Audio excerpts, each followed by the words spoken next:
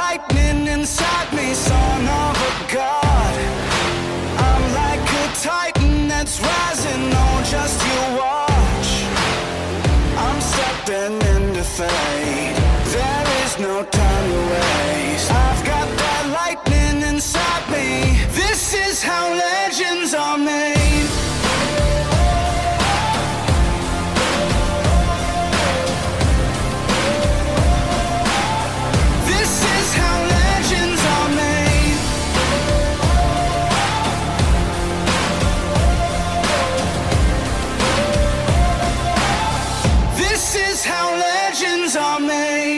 What's up, everyone? Welcome into the Round 6 podcast. We are your hosts, Keaton Cordell and Jake Smith, coming to you from Fort Worth, Texas and Denver, Colorado.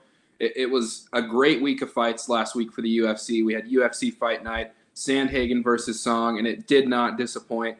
I really enjoyed watching every single fight. We had a lot of good bets out there, a lot to recap on that front. But, I mean, by all accounts, last week's card flew under the radar. It wasn't a card that, 2 months out, 3 months out, you look at and you point to and you say, man, that one's going to go off. It's going to be an absolute banger. But it turned out to be just that. We saw some great finishes. We saw some nasty cuts. We saw pretty much everything that a UFC card has to offer all in one night on a card that just at face value did not seem like it was going to be just above and beyond. And it absolutely was. I really enjoyed every fight that I watched. I think we hit a lot of our bets. We had another excellent week. And then moving forward to this week, we had the Contender Series, which was great. And how wild is it now that a 17-year-old kid is in the UFC? A time in this guy's life where most other people at his age are trying to figure out what their algebra homework is going to be, for the following week. And he's in the UFC. He's got a contract, and we saw some really great stuff out of him too. But Jake, I want to kind of turn to you in talking about UFC Fight Night, Sandhagen versus Song, and get your thoughts and your takes on some of these fights. And what did you see that stuck out to you last week?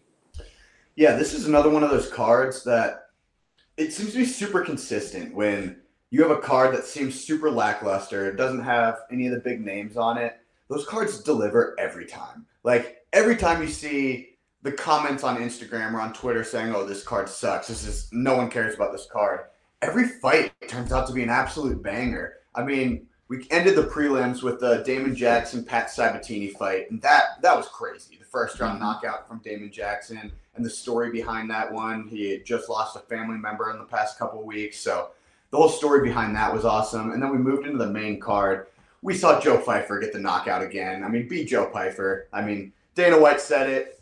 The guy's a beast. He got to drive Dana's Ferrari after that fight. He's living life right now. And then the last three fights were all nasty cuts, crazy fights. Andre Fili was drenched in his opponent's blood. We saw Gregory Rodriguez, RoboCop, have one of the nastiest cuts I've ever seen in my life. And then right after that, Song Yadong with yet again one of the nastiest cuts I've ever seen in my life.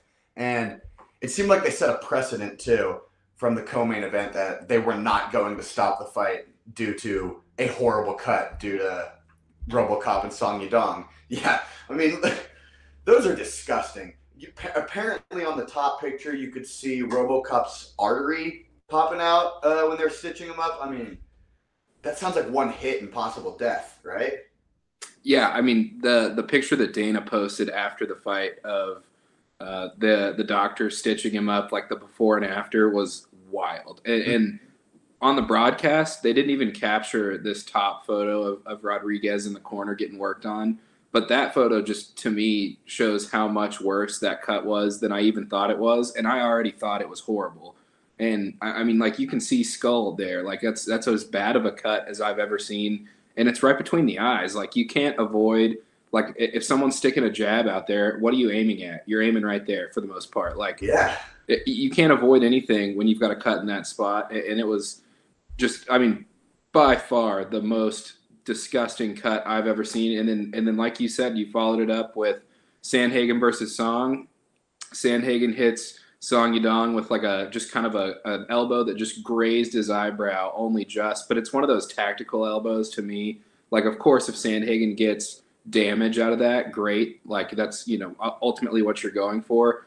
But I don't think you're mad if you just happen to graze over someone's forehead, or in this case, Song's eyebrow, and you leave them with a nasty cut. They said it on the broadcast during that fight, but oftentimes it's not the big damaging elbows that make those cuts. It's those cuts that just graze and kind of happen to split the skin open. And this cut was more or less like in Song Yadong's eye. Yes, And the Tony Ferguson slice. Yeah, literally, yeah. Oh, it's nice. And I think you brought up a good point, and I never thought about this last week, about kind of the doctor that was on hand for the UFC last weekend, and some of the refs and all involved setting a kind of a precedent for the main event after that co-main with Chidi and Joquani and Gregory Rodriguez, because you can't have a fight like that co-main and a cut that happened, and then you see Song's cut, which is bad by like any stretch of the imagination. It's a horrible cut, but it's also not as bad as Gregory's in my mind. It's still bad, but it's not bad like that. And the fact that Gregory came back to win after, like, this picture is in between rounds 1 and 2. Like, that we need to make clear. This picture is in between the rounds. The top picture, he comes back and wins after this. So that is why it's like, okay, what do you do here? Because if you can win with a cut like that, so can Song. Yeah, well, and I liked what I saw out of the doctor in the octagon last week. I don't know his name, but shout out to you, Doc. You did a great job all night. You had your work cut out for you. But some doctors, it seems like when a bad cut happens, it almost seems like they go in there and just, and I get, like, you want to be cautious and you want to protect the fighters and protect them from themselves, I guess is a good way to put it. But I think what I saw out of this doctor last weekend was he was going in there, he was looking at the cuts, and there was like an open line of communication between him and the fighter as to, how are you doing? What are you feeling? And the fighter's obviously never going to lay down and quit. But at the same time, if it's not greatly affecting your vision and the cut's not a serious threat to your well-being in the long run, let them fight, and we saw just that. And obviously in Gregory Rodriguez's situation, it proved to be the difference, and he went on to win the fight. And, Chidi had kind of gassed himself trying to go after a finish, and I don't really blame him for that. But then in Song's case, he just kind of ran out of time. And I don't think there's many bantamweights that are just going to outpace Corey Sandhagen. Like, Corey Sandhagen's, like, flow and the volume of strikes that he throws is just unreal. And the crazy thing is, if he hits you in the right spot with one of those, like, he does have knockout power. But ultimately, like, pound for pound, I think Corey's one of those guys that really oftentimes wins just on sheer volume and his ability to break his opponents. Like, you don't see anything left from any of his opponents that go more than like 3 to 5 rounds with him, because they're all mentally broken in those fights that he wins. So I love what I see out of Corey. He's still coming up, and I think we're really at this point set up for a great scrap at the top of the bantamweight division, and I'm excited to see what his next step is. Yeah, so going off of that, there's pretty much only 3 guys at the top of the bantamweight division that are not booked up, and I feel like 2 of them are going to be matched up. It's Corey, it's Merab, and it's Cheeto. I think every fan wants to see Corey and Cheeto. I think Merab is going to get the short end of the straw here. Because nobody wants to fight Merab, Corey doesn't want that fight. Cheeto doesn't want that fight. These are 2 strikers that would match up amazing with each other. That'd be a very fan-friendly fight. Nobody wants that pressure of Merab. Nobody wants that wrestling of Merab. Like you just said yourself, I don't think anybody can keep up with the pace of Corey. I don't think Corey can keep up with the pace of Merab. That's fair. That is a different pace. That is a different machine. Like, he is literally a machine. So what do you do in that division? Like, where does Merab go? Where does Merab fit into all this? Well, I don't personally, and I love Merab as much as anyone. You and I have both been huge Merab fans since he got signed off of Dana White looking for a fight. But I don't think Merab really did himself any favors in his last fight. As good of a fight as I thought it was, it just didn't help him, advance at all. I think, if anything, it kind of stagnated him a little bit, in that he probably needs, another fight with someone of similar stance and stature as his last fight. And to me, realistically, I think you've got to go with the Corey versus Cheeto fight. Mm-hmm. Like, there's no other fight that makes sense there. And you hit the nail on the head perfectly in saying that stylistically it's a great matchup because both of them are strikers. In this last fight with Corey, it almost kind of seemed like he was taking a page out of Piotr Jan's book, and he started a little bit slower, kind of in an attempt to feel out his opponent and stuff. So to me, that's a fight that if it gets booked, probably just knowing how both of those guys start out of the gate, first round, second round, going to be good rounds, but it's going to be like kind of time for them to feel each other out. And then when that third round hits, man, it's going to be a war, and it's going to be just an insane fight. So I think that's definitely the one you book there. And I think you're right in saying Merab's probably going to get the short end of the stick and end up on the outside looking in here. So I don't really know what you do with Merab, to be quite honest. It's kind of one of those situations where you've got a guy that's, unfortunate as it may be, just someone that's, like I said, on the outside looking in, and he's going to have to wait for the division to kind of open up a little bit and find the right opponent. Yeah, unless he's willing to fight, and I mean, when I say fight down, I mean fight way, way, way down. Mm-hmm. He's not getting a fight until the loser of Aljamain and Dillashaw, more than likely, or the loser of Piotr Jan and Sean. Like there's nothing out there for him. Like there's really nothing out there.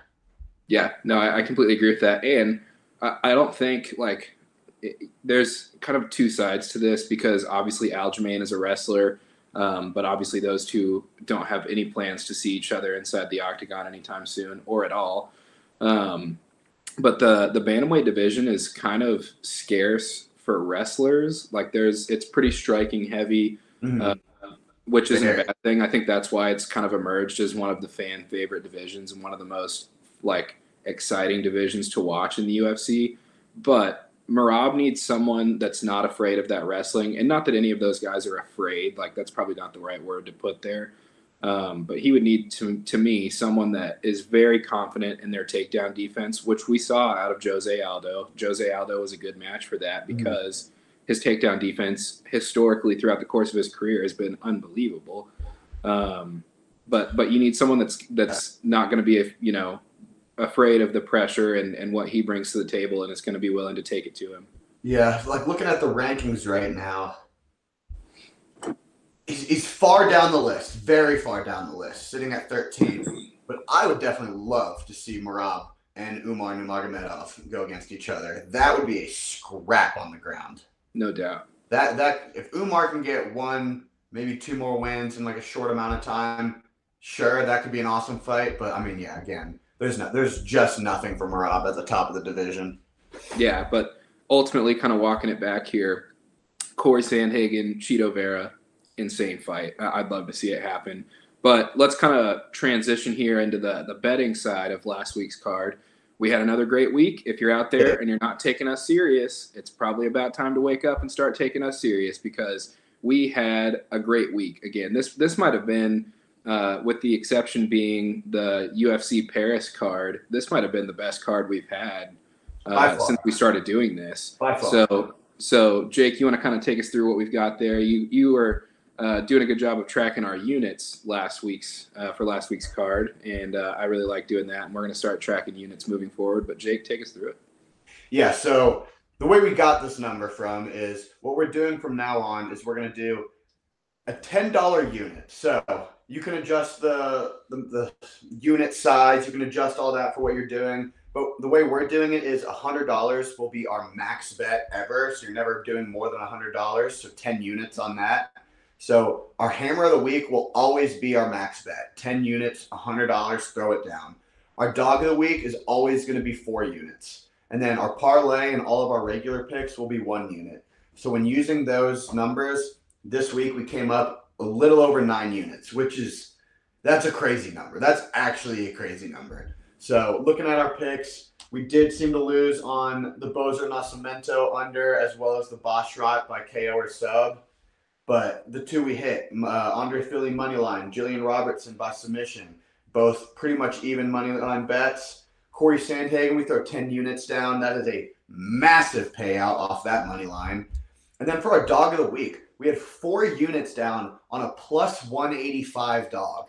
That's just about doubling your money. So this was a massive week for us. Yeah, and the thing I love most about that Jackson Sabatini fight is that you and I, in talking about our bets beforehand, like as soon as we saw some lines for that fight, we were like, "Bang, that's the one!" Like we were attacking that fight in some way or another, and I'm just glad we did it the right way. I remember looking through the both of their records, finishes. It's like one of them, I'm pretty sure, had one fight go to a decision in ever. Yeah. So it's just like, how is this plus 185 for under 2.5 rounds? Like, this fight is not going the distance. And then you watch the fight, it doesn't even leave the first round. Like, it was the second a connection happened, Damon Jackson was all over Sabatini, and then he got that finish. I mean, I was going nuts.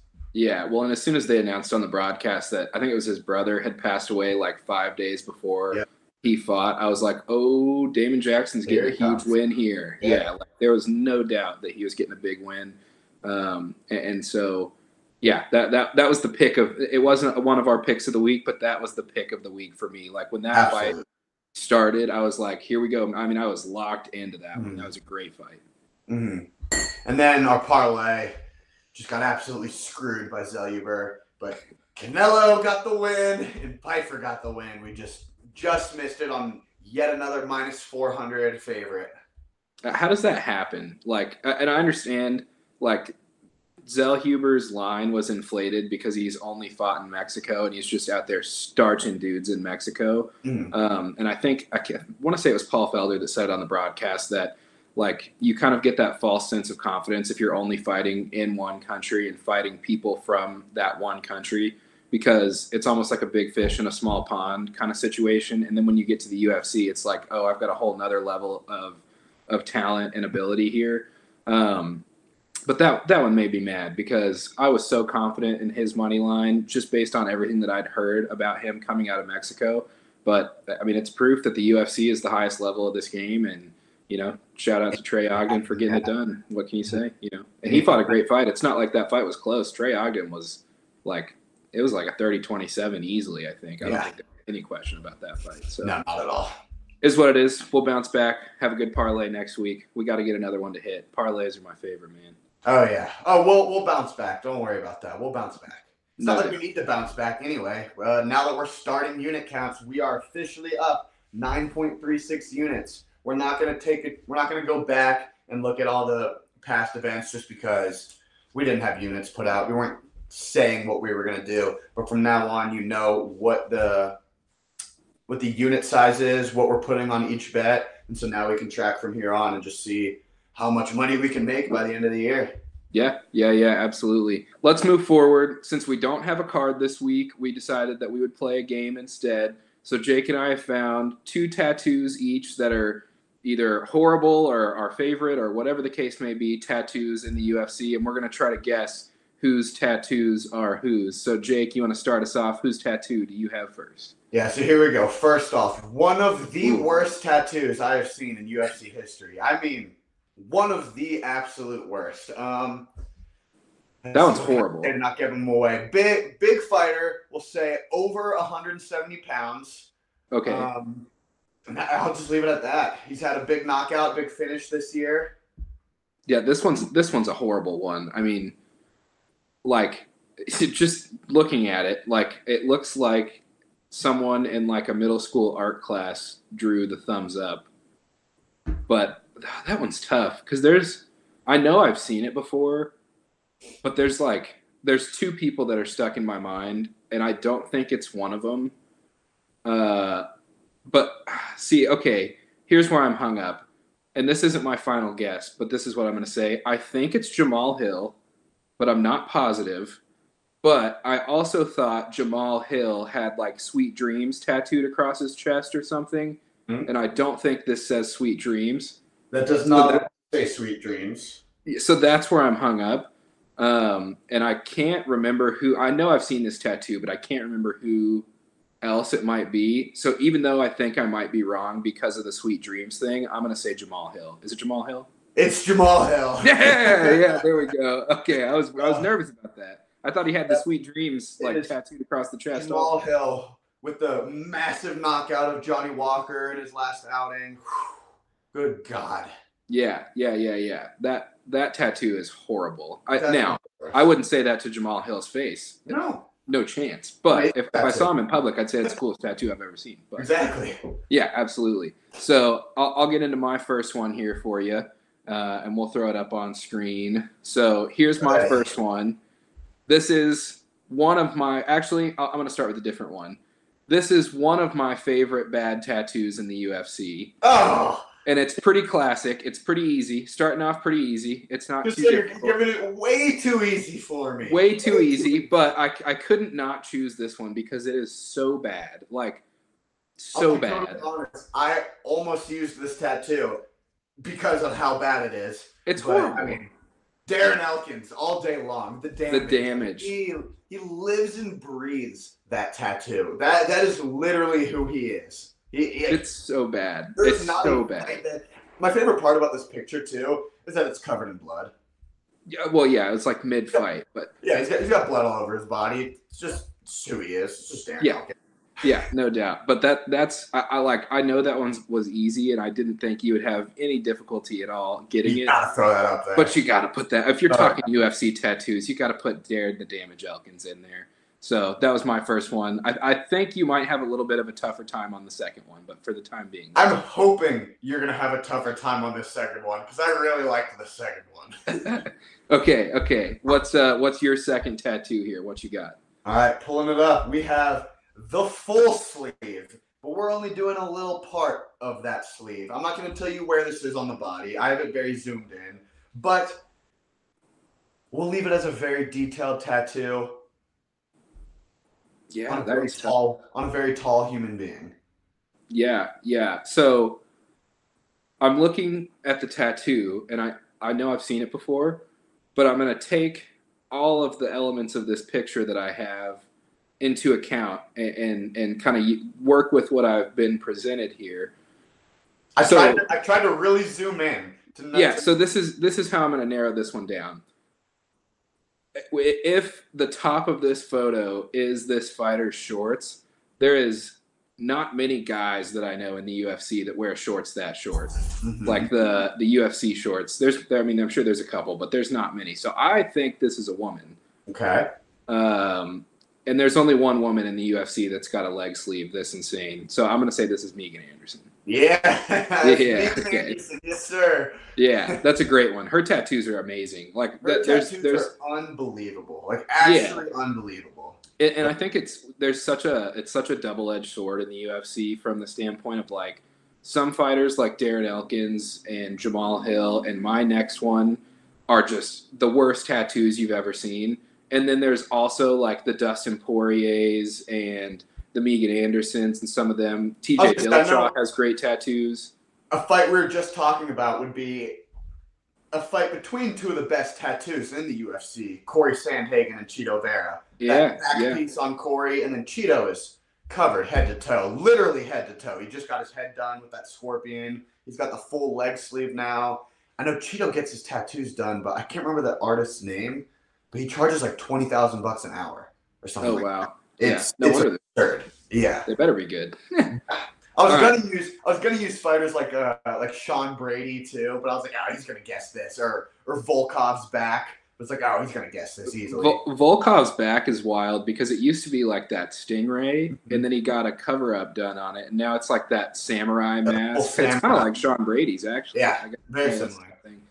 All right, so here's my second and final tattoo. So you'll notice a theme on my tattoos. I did not pick good tattoos. I picked two of my favorite bad tattoos ever in the UFC.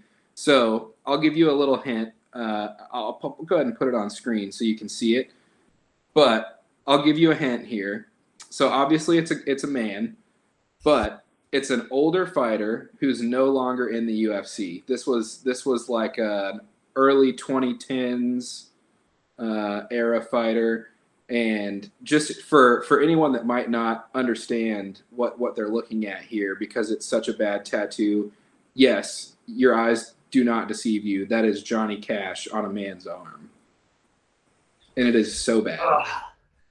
This is a tougher one, tattoo. even though this is an iconic bad tattoo. I was gonna say I've seen this tattoo before. I remember looking up like a UFC worst tattoos video or something like that. And Dana White's looking at this one. He's just like, "What? Who gets this?"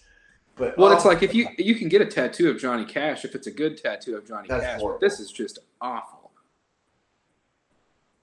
Any guesses? This one's tougher just because it's not a super well known fighter. But yeah, I don't know the name of the fighter. To me, the only reason that Alan Belcher is well known is because of this tattoo. So that's Alan Belcher. Yep. Nuts. It's terrible. But I knew that one would be tough just because he's not like a famous fighter. But how can you not put that tattoo in there? That is probably the worst tattoo in the UFC. I can't think of any that are worse. Even some of the bad ones, like Darren Elkins, at least has a meaning behind it. Like you just got like a watercolor picture of Johnny Cash drawn on your arm. Like that's bad. That's bad. That's so bad. Like yep.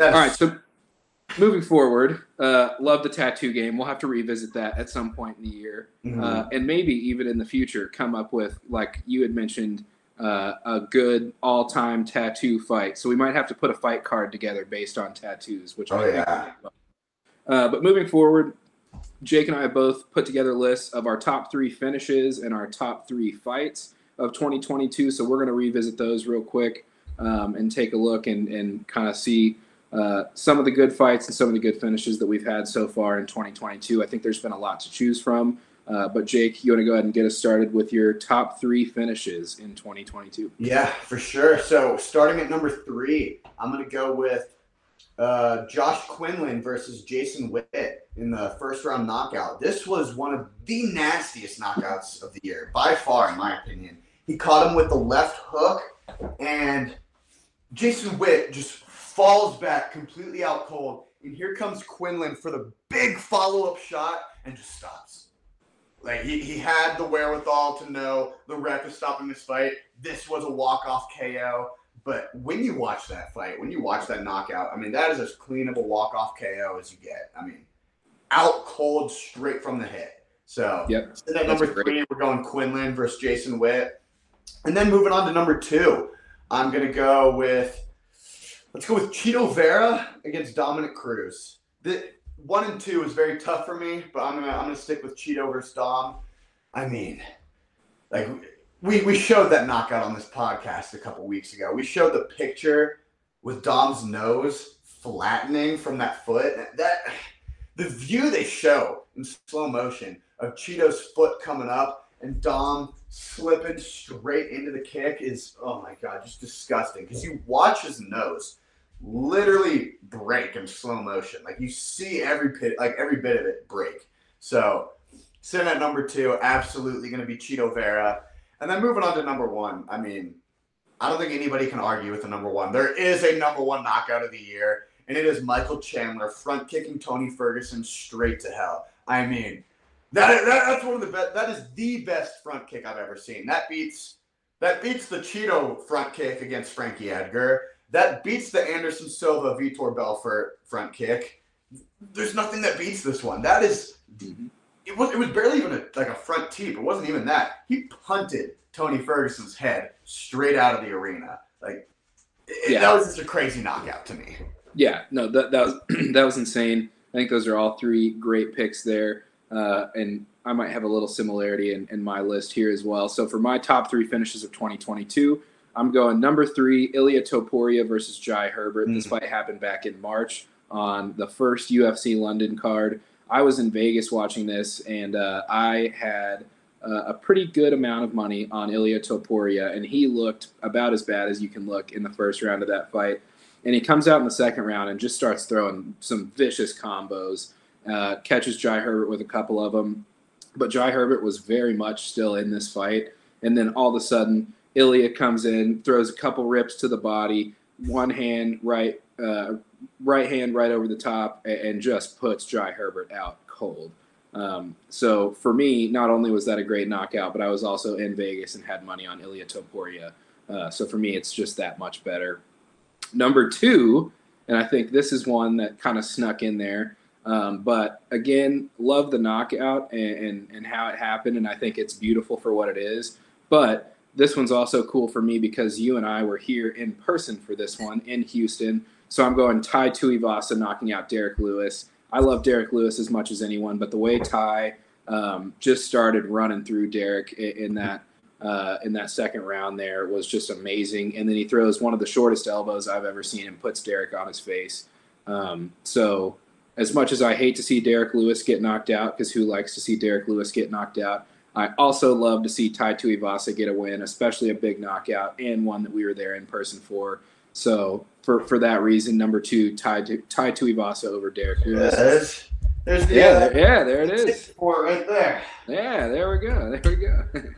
And then my number 1, how can you not? You said it right. Is also Michael Chandler over Tony Ferguson. Chandler just sent Tony Ferguson to the shadow realm. So I don't know what more there is to say about that one. So that was my top 3 finishes of 2022. And moving on, last segment here, top 3 fights of 2022. It wouldn't shock me, Jake, if there's some similarity between ours because there's just been some of those fights that are just clear-cut winners over the rest. Yeah. But what do you have as your top 3 fights of 2022? Yeah, so number 3, this is pretty much the only one on my list that didn't go the distance, or at least did not go to the last round. But for the little bit of the fight that we did see, craziest fight of the year. Drew Dober and Terrence McKinney. I mean, these are 2 fighters, when they come out, it's going to be a brawl every time. Drew Dober is so electric. Terrence McKinney, so electric. McKinney doesn't get out of the first round ever. He's either getting knocked out or he's knocking somebody out. In this fight, we basically saw both. We saw Terrence McKinney come out super hot, knock Drew Dober down. Oh, it depends on the ref, honestly. Some refs could have stopped it.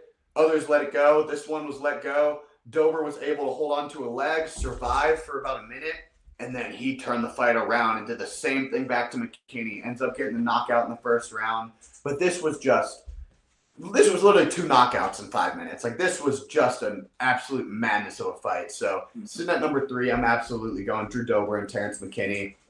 Number 2, Hamzat and Burns. That was a crazy fight. A lot of people wanted to give that to Burns. Watching it over a couple times, no, absolutely not. It goes Hamzat, Burns, Hamzat, absolutely. Hamzat, I think some people want to give Burns round 1. No chance in my mind. Absolutely 0 chance. Hamzat dominated rounds 1 and 3. And then just the fact that it turned into the fight that it turned into, where these guys were no longer thinking about fighting. These guys were no longer doing anything smart. Gilbert is on his back, throwing hammer fists up in the air instead of protecting his head, while Hamzat is also hammer fisting down. Like, these guys were going for the knockout at every turn of this fight. This was just an absolute war. I don't think anything. This was just an absolute war. And then sitting at number 1, I'm going with Glover versus Yuri. That fight was crazy. I personally had money on Glover. I thought he was going to do it. I thought the old man could get it done. And it looked like we were running to a decision for him. And then here comes Yuri, which is the rear naked choke out of hell. No hooks in, and somehow still manages to get the squeeze strong enough to tap out the 205-pound champion. So, number 1, I'm going to give it to Yuri Prochazka. That was fight of the year, in my opinion. We still have a quarter of the year left to go, so obviously these are mid to late end of year awards, but as of right now, I don't think anything's beaten Yuri Prochazka's win over Glover. Yeah, I agree with that, and that one also made my top 3. So my top 3 fights for this year so far, number 3, Burns versus Hamzat. I think you're right in saying that fight, just game plans went out the window and it just became a street fight more or less, but those are some of the best fights that we see. And kind of the theme for my top 3 best fights, and this is something that I truly believe makes a great fight and a memorable fight, are fights in which both guys or girls have a chance to win. Like, they both at some point or another have their opponent hurt and therefore have a chance to win the fight and put it away. Obviously, sometimes in these, it's multiple times per person. But that's kind of the theme for all 3 of mine for this year. So number 3, Burns versus Chimaev. Both of these guys had each other hurt at one point or another in the fight, and it just turned out to be an awesome fight and just an all-out war. Number 2 for me is Cyril Gane versus Ty, kind of for the same reasons. We saw Cyril obviously had kind of the edge in that fight, but Ty's the first guy to ever put Cyril Gane down, so how can, for me at least, especially as a heavyweight fight and in a fight that no one thought Ty had any chance, for him to come out there and get some respect, for people to really see that he belongs at the top of the heavyweight division, that he's not just a brawler. That was huge for me, and I think that fight was crazy. I remember watching that in my office before we had a game that night and I had to go work, and I was just going insane. I ended up having to close the door in my office because I was being so loud. So That fight was wild. And then number 1 for me, still exact same as you, Yuri Prochazka and Glover Teixeira. Like, if you aren't a UFC fan, or if you know someone that's not a UFC fan and you want to make them one, that's the fight you show them. Like I remember watching that in the office too, after a game with some of my friends that weren't UFC fans. And my friend Seth is actually now just the biggest Yuri Prochazka fan ever because of the samurai situation and the fact that he ends up winning that fight and doing it via rear naked choke, and not even a good looking rear naked choke. He just went for a kind of a Hail Mary sub to avoid going to the scorecards. And he gets it done. He chokes out Glover Teixeira, one of the better jiu-jitsu practitioners pound for pound, like in the UFC's history. So that was a crazy fight to me. But yeah, that's my top 3. I think they're all amazing. I was going to say, that's a great point too, because I think Yuri Prochazka made more casual fans in that fight than any fight in the entire year so far. I think I have heard more about Yuri in that fight than any other newcomer, basically. I think he has all of the casual fans on his side after that one. I know I went and watched it with my roommates and some of my friends, people that don't really care about UFC that much. All of them were obsessed with Yuri after that. Seeing the hair, seeing his style, his fight style, like just everything about him. He made so many new fans. So, like, that fight alone made quite an impact for him. Yeah, no, it absolutely did. I love saving the belt. Yeah, that's true. Yeah, but I love Yuri, definitely. So those are our top 3 fights. We obviously did our top 3 finishes, played some Guess That Tattoo, obviously all in place of us putting our bets in because, sad face, there's no card this weekend. So got to wait till October 1st. Saturday now. Just football. Maybe we put out some football picks. Who knows? Yes. Stay tuned. Sucks, right? Yeah, it does. It really does. Saturday without UFC, I'm literally just looking around like, the hell do I do today? You're just staring at the wall. Like, maybe we'll try UFC tomorrow. I was going to say, maybe I'll just rewatch some old ones probably. Yeah, hey, never a bad option.